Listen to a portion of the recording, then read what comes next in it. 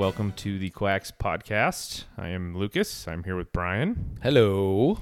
How's it going, Brian? It's going well. How are you? Good, man. I feel like it's been a while. It has been a while. We missed a week there, and then you had some. I don't know how much you want to share about that, but just some heart stuff.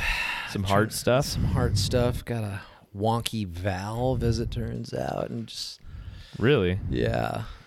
So you just made the face like, ooh. What does that mean? Yeah, what does wonky valve mean? Well, essentially, I have a lazy valve, or it could have been something I've had it since inception.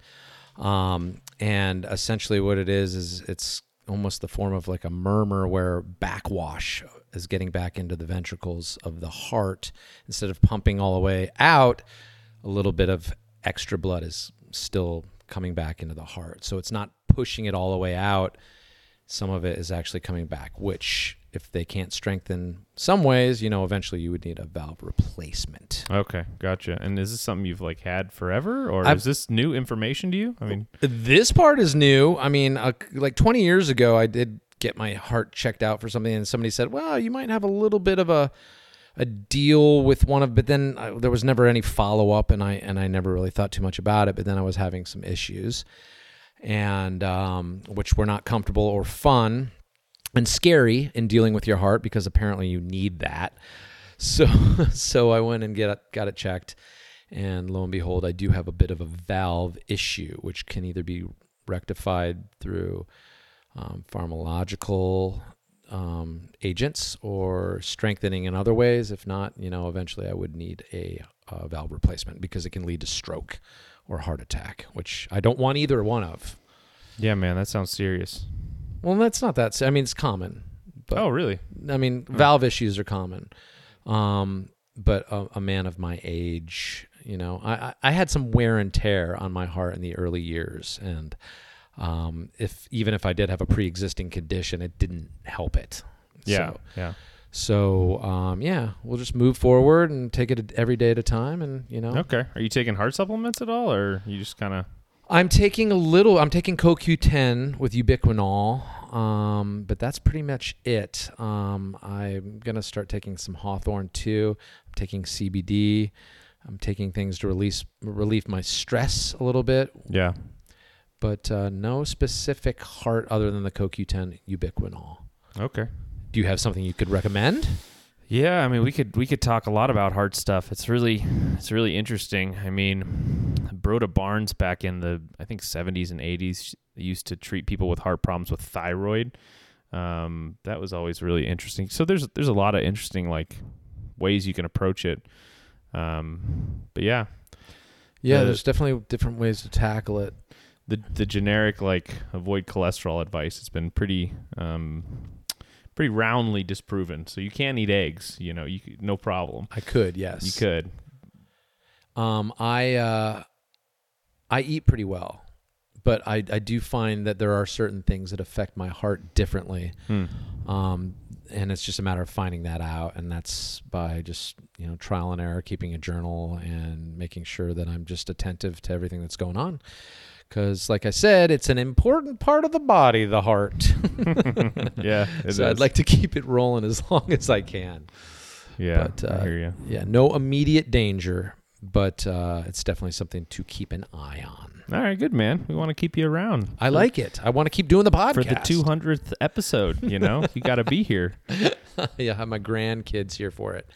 That's right. I appreciate that. Thank you. Little quackslings.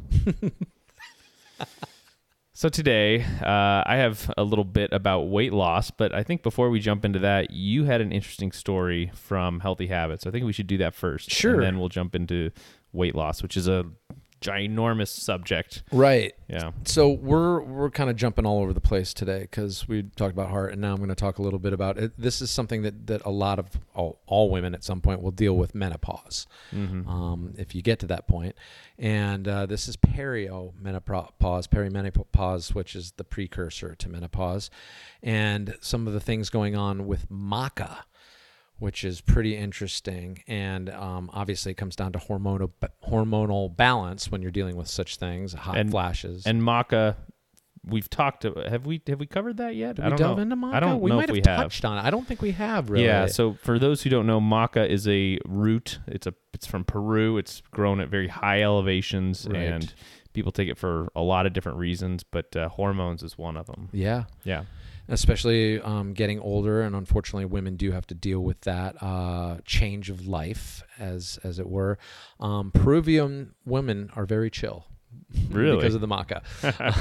I'm going to go out on a limb and say that, Peruvian women in their 50s are doing quite well. But maca is being used for hormonal balance, like you were saying.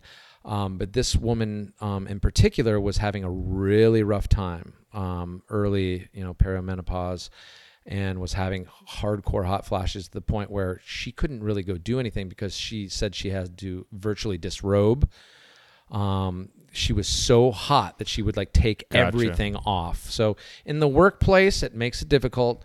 In Safeway, it makes it difficult. I appreciate it, but it does make it difficult for the average consumer. It's tough in Arizona. Yeah. Hot flash on top of 115-degree weather in the summer.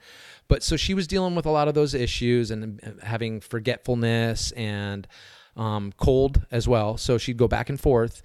So it was really tough to judge where she was going to be, but she was having a super rough time to the point where it was driving her to mental exhaustion. And there were some pharmacological agents that were recommended by her doctor, but she had heard and done some research on maca. So she actually was telling me how much it's turned her around, and she's got a whole group of women now that have come to this Church of Maca. Wow. Yeah. I mean, if you're going to be in a Church of Maca, these women are doing it right. So she brought the sermon to me, and can I say a particular product, or should I avoid that? Yeah, I think it's all right. Okay, well, it's Feminescence. Okay, I know that by brand. Symphony. And this is the one that she was really swearing by, and I was like, wow, that's pretty interesting, because I take a varietal of maca for men from that same company, but I had never thought of it in those terms, and obviously I'm not in menopause yet. Manopause. A manopause. Yes, an often debated subject of whether it's valid or not. Right. So she reversed those symptoms or eradicated them. She said pretty much in 2 days of taking this particular product, the Feminescence. That's pretty cool. And she was so overwhelmed with it that she started writing about it and doing little blogs and that sort of thing, because she obviously wanted other people to benefit from something that all women go through. So she's got growing numbers of people that she's getting out there the word to maca, and it's been hugely beneficial, and I love seeing that. So it's really nice. Yeah, that is great. When somebody responds really well to something, it's kind of rare. It is. For that to happen. You often don't have the story of, oh my gosh, I took this and my life changed. But when it does happen, that's great. Right. And it's not just her. She's got a whole group of people that swear by this stuff. And they don't have as severe symptoms of menopause as she has, but everyone's getting some relief to the point where she's this huge advocate for maca, and particularly this product. So it's been really cool. Yeah, that's nice. It's a natural product. She didn't do the estrogen creams and the progesterone creams, so that's cool. Yeah, it's nice. She got to the root of it. Yeah, I see what you did there. I see what you did there. All right, cool. Well, so I want to talk about weight gain and body fat. You looked right at me when you said that. That is painful. I put on about 10. Well, it is a massive subject. I mean, I think it might be the biggest, one of the biggest industries in the quote unquote natural world or whatnot. And so to really dive into it, I think we might need a few parts. Okay. I haven't written the other parts yet, but I thought we could first kind of lay the groundwork for an understanding of what it means when your body stores fat. And I'm going to start with something called set point theory, which is a pretty good explanation of how our bodies deal with fat gain, hunger, metabolism. And most of the concepts I'm going to talk about and be discussing, they really grossly oversimplify what our bodies are actually doing. Okay. So I'm not going to jump into hormone signaling or ghrelin or HGH or anything like that. I, for one, appreciate that. Yeah. My aim here is really just to kind of give you a conceptual understanding that will aid in decision-making around food. Okay. You know? And also, there's other theories out there, too. There's other explanations of weight gain. So don't take this as definitive. I found this explanation very useful in my life, in directing my focus. And so I think it can be useful for a lot of other people. The goal is really to get you to a weight where you are content and which is easily sustainable. That's the huge thing. So you're not fighting your body to try and lose weight. And I'm really directing this towards people who are kind of unhappy with their weight loss results. And maybe they've tried a lot of diets, they haven't had much luck. If you're like cutting fat for a physique competition, this is probably not for you. And similarly, there are people who, they gain 15 pounds in the winter, lose it in the summer. They're fine. And so really this is for people who have gone down that weight loss rabbit hole and not gotten the results they wanted. And so it's like a way of looking at it that's different. I would imagine majority of the people that are listening have struggled with weight at some point in their life. But yeah, some people they lose it really easily. Some people are like, oh, I gained 20 pounds and then so I just went on a little diet and it's gone now and I'm fine. Jerks. Yeah, right. I mean, I knew this girl in college. She got really big and I see her Facebook pictures now and she looks great and she's looked great for the last 10 years. And so it's like there's some people who they do a diet, they lose some weight and it works for them. But that is not the vast majority of people. So right. Anyway, all right, so set point theory. What this says is that everybody's body has a basic range of fatness and leanness. Those are the technical terms that it will attempt to keep you at. So this means as you dip below your set point, your body will attempt to defend that range by adapting in a way that will make you gain weight. And as you get above your set point, it's going to raise your metabolism to try and get you back into the range. Now, long-term, this theory works actually pretty well at explaining many people's experience. As you lose weight, it becomes harder and harder to lose weight, and it gets easier to gain that weight back. Crazy. But, by the way, that's called your metabolism adapting to being below your set point. However, the theory kind of breaks down on the upper end. So as most people, they have no problem gaining weight. Their hunger increases, they eat more, they gain weight, their hunger increases even more. So it breaks down a little bit on the upper end. However, there is literature that says metabolic increases as calories increase. So there is some truth to it, even if maybe people's experiences don't match up there. Okay. Now, I think the main reason why there's this kind of non-linearity on the upper end and the lower end, there are reasons, and I'll get into it. So a lot goes into what your body's set point is. So genetics, epigenetics, womb environment, childhood trauma, long-term, what you eat. Womb environment? Yes. I will show you. I know, it sounds crazy. So a big part of research is trying to find out how to lower your set point. And other than certain brain injuries, there really hasn't been much found. In contrast, raising your set point, meaning your body is comfortable at a higher weight, it's actually quite simple. And one of the ways to do it is starvation. Or starvation of your family. So this is really interesting. If your mother lived through a famine, there is evidence that her children have slower metabolisms to make up for the fact that food might be scarce. Wow. Yeah. So in other words, there are epigenetic changes in offspring that come from the fetus or whatever estimating how much food is available. And if there's little food, the offspring's bodies they'll pack on more fat and slow their metabolism down to account for the lack of food in the environment. And that's encoded in the DNA? Is that how that works? Well, it's called an epigenetic change. Okay. And so it means your body's turning on and off different genes and that kind of thing in response to the environment. Okay. And so there's actually evidence for this that has occurred. So in the late 1950s and early 1960s, China went through this terrible famine. Well, I should say went through, it was caused. But anyway, went through this terrible famine, and what researchers found is that in the two subsequent generations of the people who survived the famine, people had a higher incidence of hyperglycemia and type 2 diabetes, which means that they had a lower metabolism and they gained weight easier. Wow. Now, this is just an observational study, so it's not, totally causal, but it lends some evidence. And I've actually seen other studies in like rats and mice and stuff that famine can affect up to 6 generations down the line.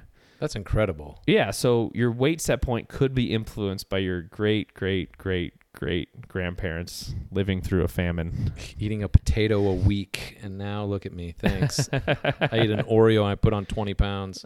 Right. So the question is, why is it so easy to raise your set point and so difficult to lower it?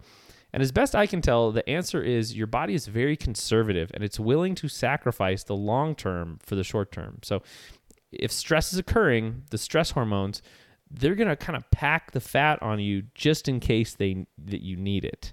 It's conservative. So you got to think of weight gain from the perspective of your body. And this is like the mental shift. You're not thinking about weight gain like how you look, and how you think it makes you look worse or whatever. But your body, it actually thinks weight gain is a good thing. To your body, extra fat is kind of like safety. If you just live through a famine, those extra pounds, they're going to be like this sweet exhale of relaxation as your body's like, no more starvation. It's starvation insurance. That's right. And not only that, the process of losing fat is also stressful. Most people don't understand this. And I've even seen doctors who don't get this actually. So common knowledge says losing weight is healthy, but this is not true.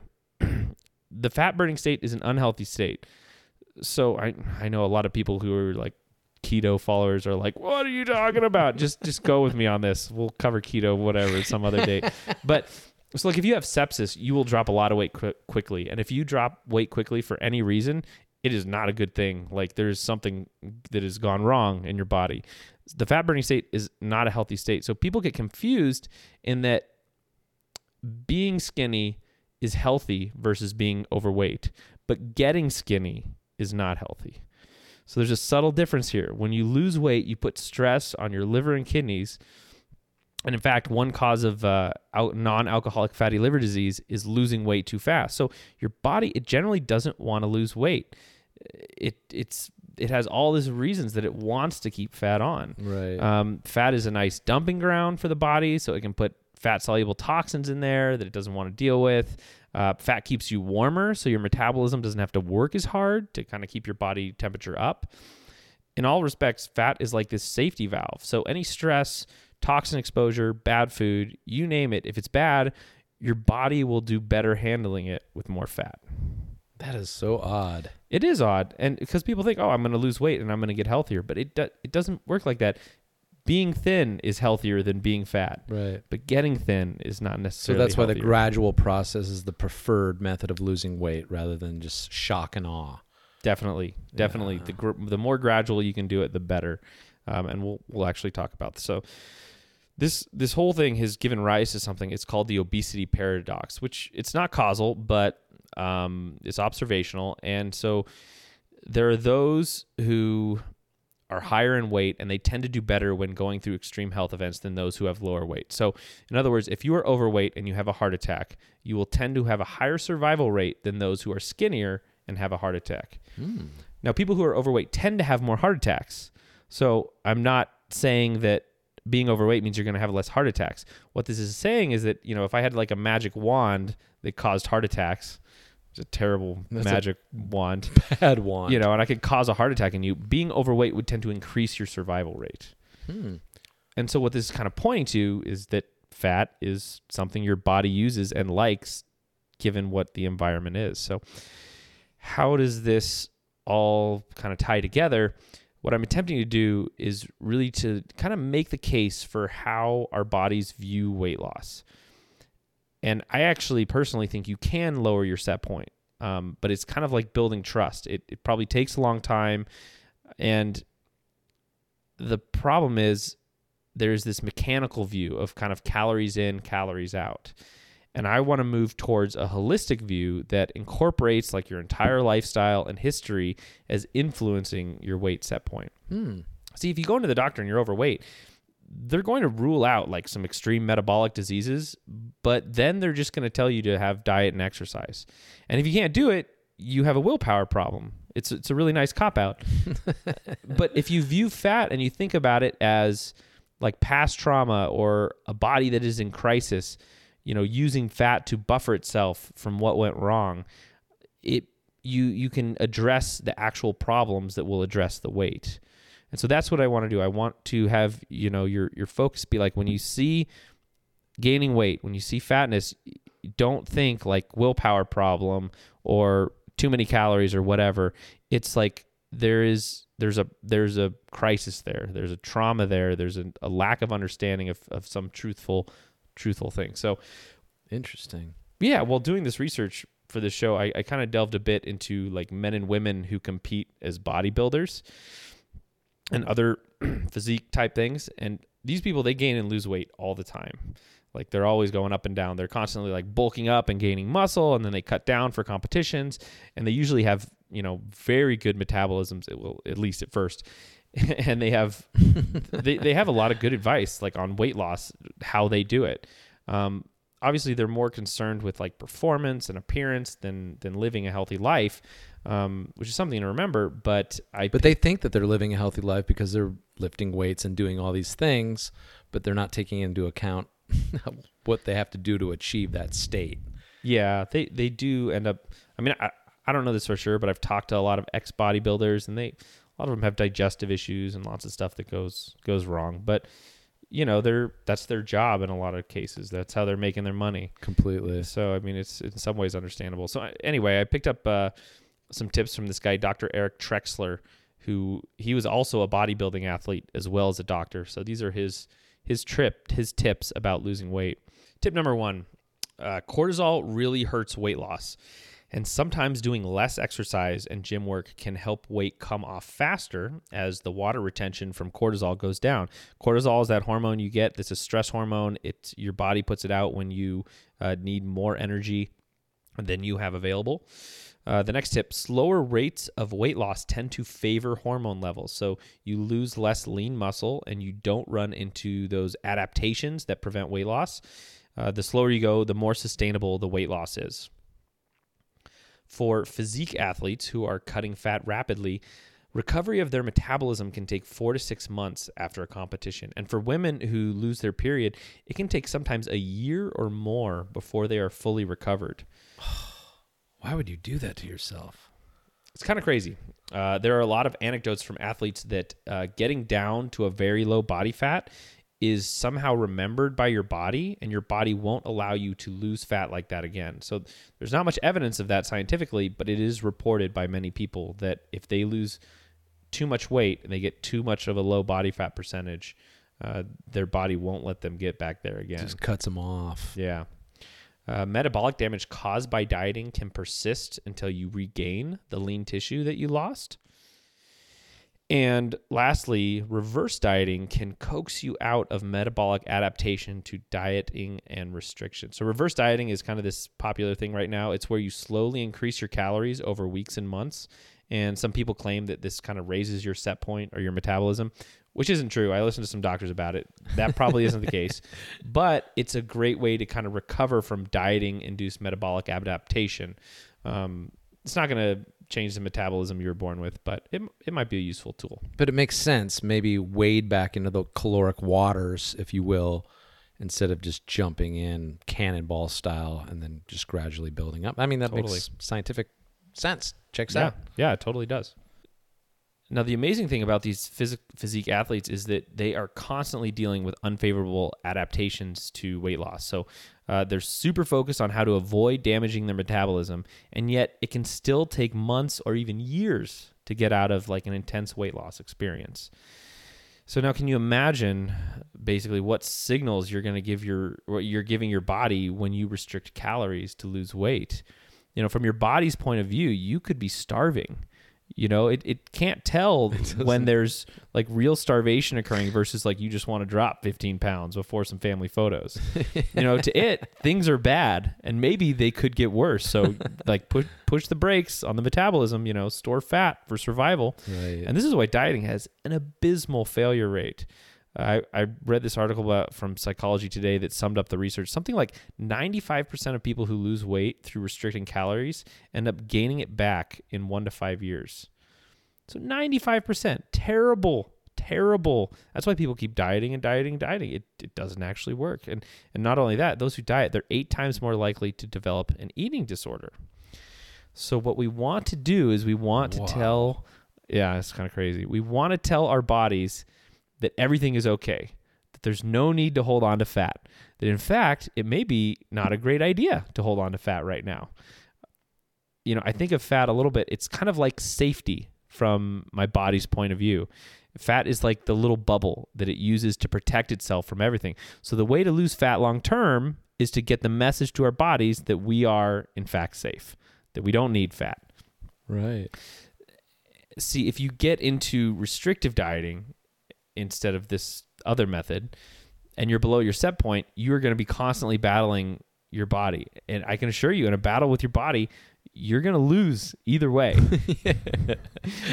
All day long. So like your body's going to be sending like hunger pangs at you all day and night, trying to get you back to where it thinks you're safe. You're going to have to constantly be vigilant to eat less than what you want to eat. And if somehow, in some drunken moment you overeat, you mess up, it's going to be 10 times harder to get back to where you were. And this is what I saw all the time. Mostly women who are trying to lose weight, they keep cutting calories to stay weight stable, and eventually they're eating something like 1,200 calories a day, and they're still the same weight. And I saw this all the time. People would come in, when I worked at a health food store, they'd lose weight, then they'd come, they'd be great for a while, they'd gain it back, they'd try a different diet, and it's just a little yo-yo. That's incredible. Yeah. So there's another interesting tidbit of info that came from this study, and there's like a well-established connection between obesity and trauma. So in this study, 286 obese people, they found that half of those people were sexually abused as children. Like if I were just to take a random sample of people, outside and see how many of them were sexually abused, you'd get like a way lower abuse rate. So it really is about safety. That's in some respect. That you can even link it to that. It's kind of nuts. So, yeah, because like they said, it's comfort eating, and if you're a lifelong comfort eater, you're gonna have the spoils for it. Well, and think about it. It's like they have this trauma. It's in their head. It's telling them you're not safe. You're not safe. You're not safe. And part of what that may go to is pack on the pounds so that if bad things happen, we'll have a buffer. Okay, yeah. So the current medical understanding, it really doesn't account for this. The doctors, they really treat weight gain as like a behavioral or lifestyle disorder. You can actually ask them this, what type of disorder is obesity? And, assuming there's like no other metabolic reasons like Cushing disease or something like that. And most doctors, they'll tell you exercise and eat a good diet if you gain weight. And just the sheer failure of these approaches, it just makes advice mind-boggling. So anyway, that blows me away. That's the foundation I want to lay, and on top of that there will be weight loss tips. And so I'll give, just to not let people hanging, I want to give one kind of broad tip now, but there's going to be others. I like the scientific precursor though to what you're going to deliver to us. Well, if you have the correct understanding, it will actually it will point you in the right direction towards and remember, what we wanted was long-term weight loss. We want long-term, easy, non-fighting weight loss. That's what we're going for. I'm all about it. All right. So weight loss tip, don't have cravings that you have go unanswered, and feed cravings with natural foods so you know that you're getting specific nutrients that your body is craving. And so the thinking behind this is that our body is wise. If we're not feeding it all kinds of random signals. So if you're eating fast foods and junk from like the snack aisle, you're getting dosed with flavors they're going to mess up your natural hunger and craving cues. So getting away from these, it gives you the freedom to give into cravings later. So like, for example, say you eat a pretty plain tasting diet, meaning like rice, potatoes, vegetables, meat, whatever, no MSG or any crazy good tasting things. I mean like extremely good tasting. Right. If you have a craving for ice cream, getting a low ingredient ice cream without, all the fillers and gum and crap, that's totally okay. Because we're assuming that your body needs something in the ice cream that is good for it. However, if we are eating McDonald's and other food that are designed to ignite that addictive place in our brains, then we really can't trust our desire for ice cream. For all we know, it's like some dopamine craving neuron firing for all it's worth, and the ice cream itself is giving our body just extra calories. It's not good for you at all. So basically, eat plain food for the most part, so that when you crave something flavorful, you can trust that your body really needs it, and it's not an addictive craving. And what this does is it builds trust, and trust means safety. Okay. All right. So food, just to kind of give you a little background on that, food today, it's a product, and it's designed to be sold in markets with choices. And what that means is back in the day, you kind of pretty much had to eat the food that was around your village or whatever. You know, food didn't travel that far like it does today. So today, billions of dollars of research goes into the research and marketing to find out the best taste for us. And you know, next time you take a bite out of a Dorito or something, you just remember, like, that flavor was focus grouped and tinkered with until they got the exact right blend of spicy and sweet and salty and, you know, whatever else. The only way you're going to choose a certain food with a certain flavor in a market full of different options is if that option gives your brain the exact correct combination of flavors that you're craving. The problem is all these highly processed foods, they're just lies. They're just full of lies. They might hit the right spot, like on your palate, but when your body goes to pull the nutrients out of those foods, it's just going to find chemicals and tricks that make it taste good. Completely. So part of like losing weight and getting healthy is getting on a path to truth with regards to food. And the path to truth means avoiding foods you know taste good in favor of foods that taste like what they are. So like a pear tastes like a pear. A piece of homemade sourdough bread tastes like homemade sourdough bread. But a Cheeto tastes like a perfectly aged piece of cheese, lightly dusted on a perfectly moist, airy, well-baked pastry, which it is not. That is not what a Cheeto is. So step one of this tip is to stop eating lies. I love that. So how do you do this, right? You want to pick foods with the least amount of ingredients possible. So buying everything and cooking it from scratch is obviously the best way to go, but you know, we can't do that all the time. If you do pick up packaged foods, you want to, you know, and you see a wall of ingredients, you want to put that right back on the shelf before you even look at the ingredients. If you see a bunch of it, you don't have to be super restrictive either about what you're going to eat. Like I buy graham crackers when we go camping, and I buy these gluten-free ones that are very simple. It's like rice flour, eggs, butter, honey, salt, maybe an anti-caking agent or something. But it doesn't mean graham crackers are good for you, but at least I'm not tricking my brain about what it's eating.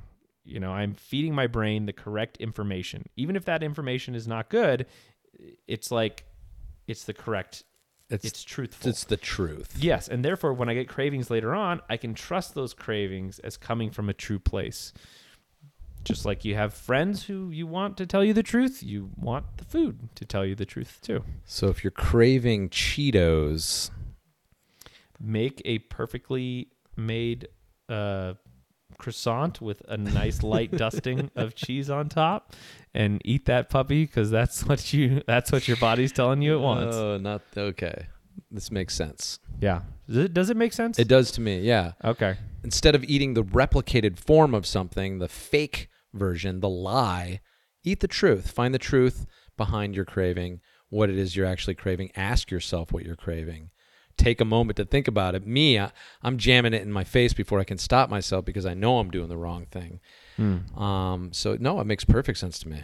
Okay, cool. Yeah. And then it's going to be, I'm just going to give some other tips on other ways to over time lower your set point. It has to do with things like getting sunlight and not staring at a computer screen too long and that kind of thing. So yeah, no, that makes great sense. Okay, cool. Yeah, we'll talk more about it. I love this topic because I've struggled with my weight, throughout my life. You look pretty good. Yeah, I'm 10 pounds heavier than I was, though, this time last year. Okay. You look normal, though. Well, I appreciate that. I did get the, you look too thin last summer a little bit, and I loved it. So I was like, more, tell me more. Yeah. But that aside, no, it's definitely something that I think a lot of people deal with. So this is great. Very topical. Too many people. Thank you very much. Yep. Cool. All right. You can find us on Stitcher, SoundCloud, iTunes. I always name off different directories because we're on them all. It seems like there's a new one every week too. I'm not even familiar with Stitcher. Sounds great. Yeah, it's okay. I don't think too many people go to that anymore. Anyway, if you have any questions, send us an email, quackspodcast@gmail.com. And anything else? No, this has been great. Cool. All right. Thanks, guys. Be well.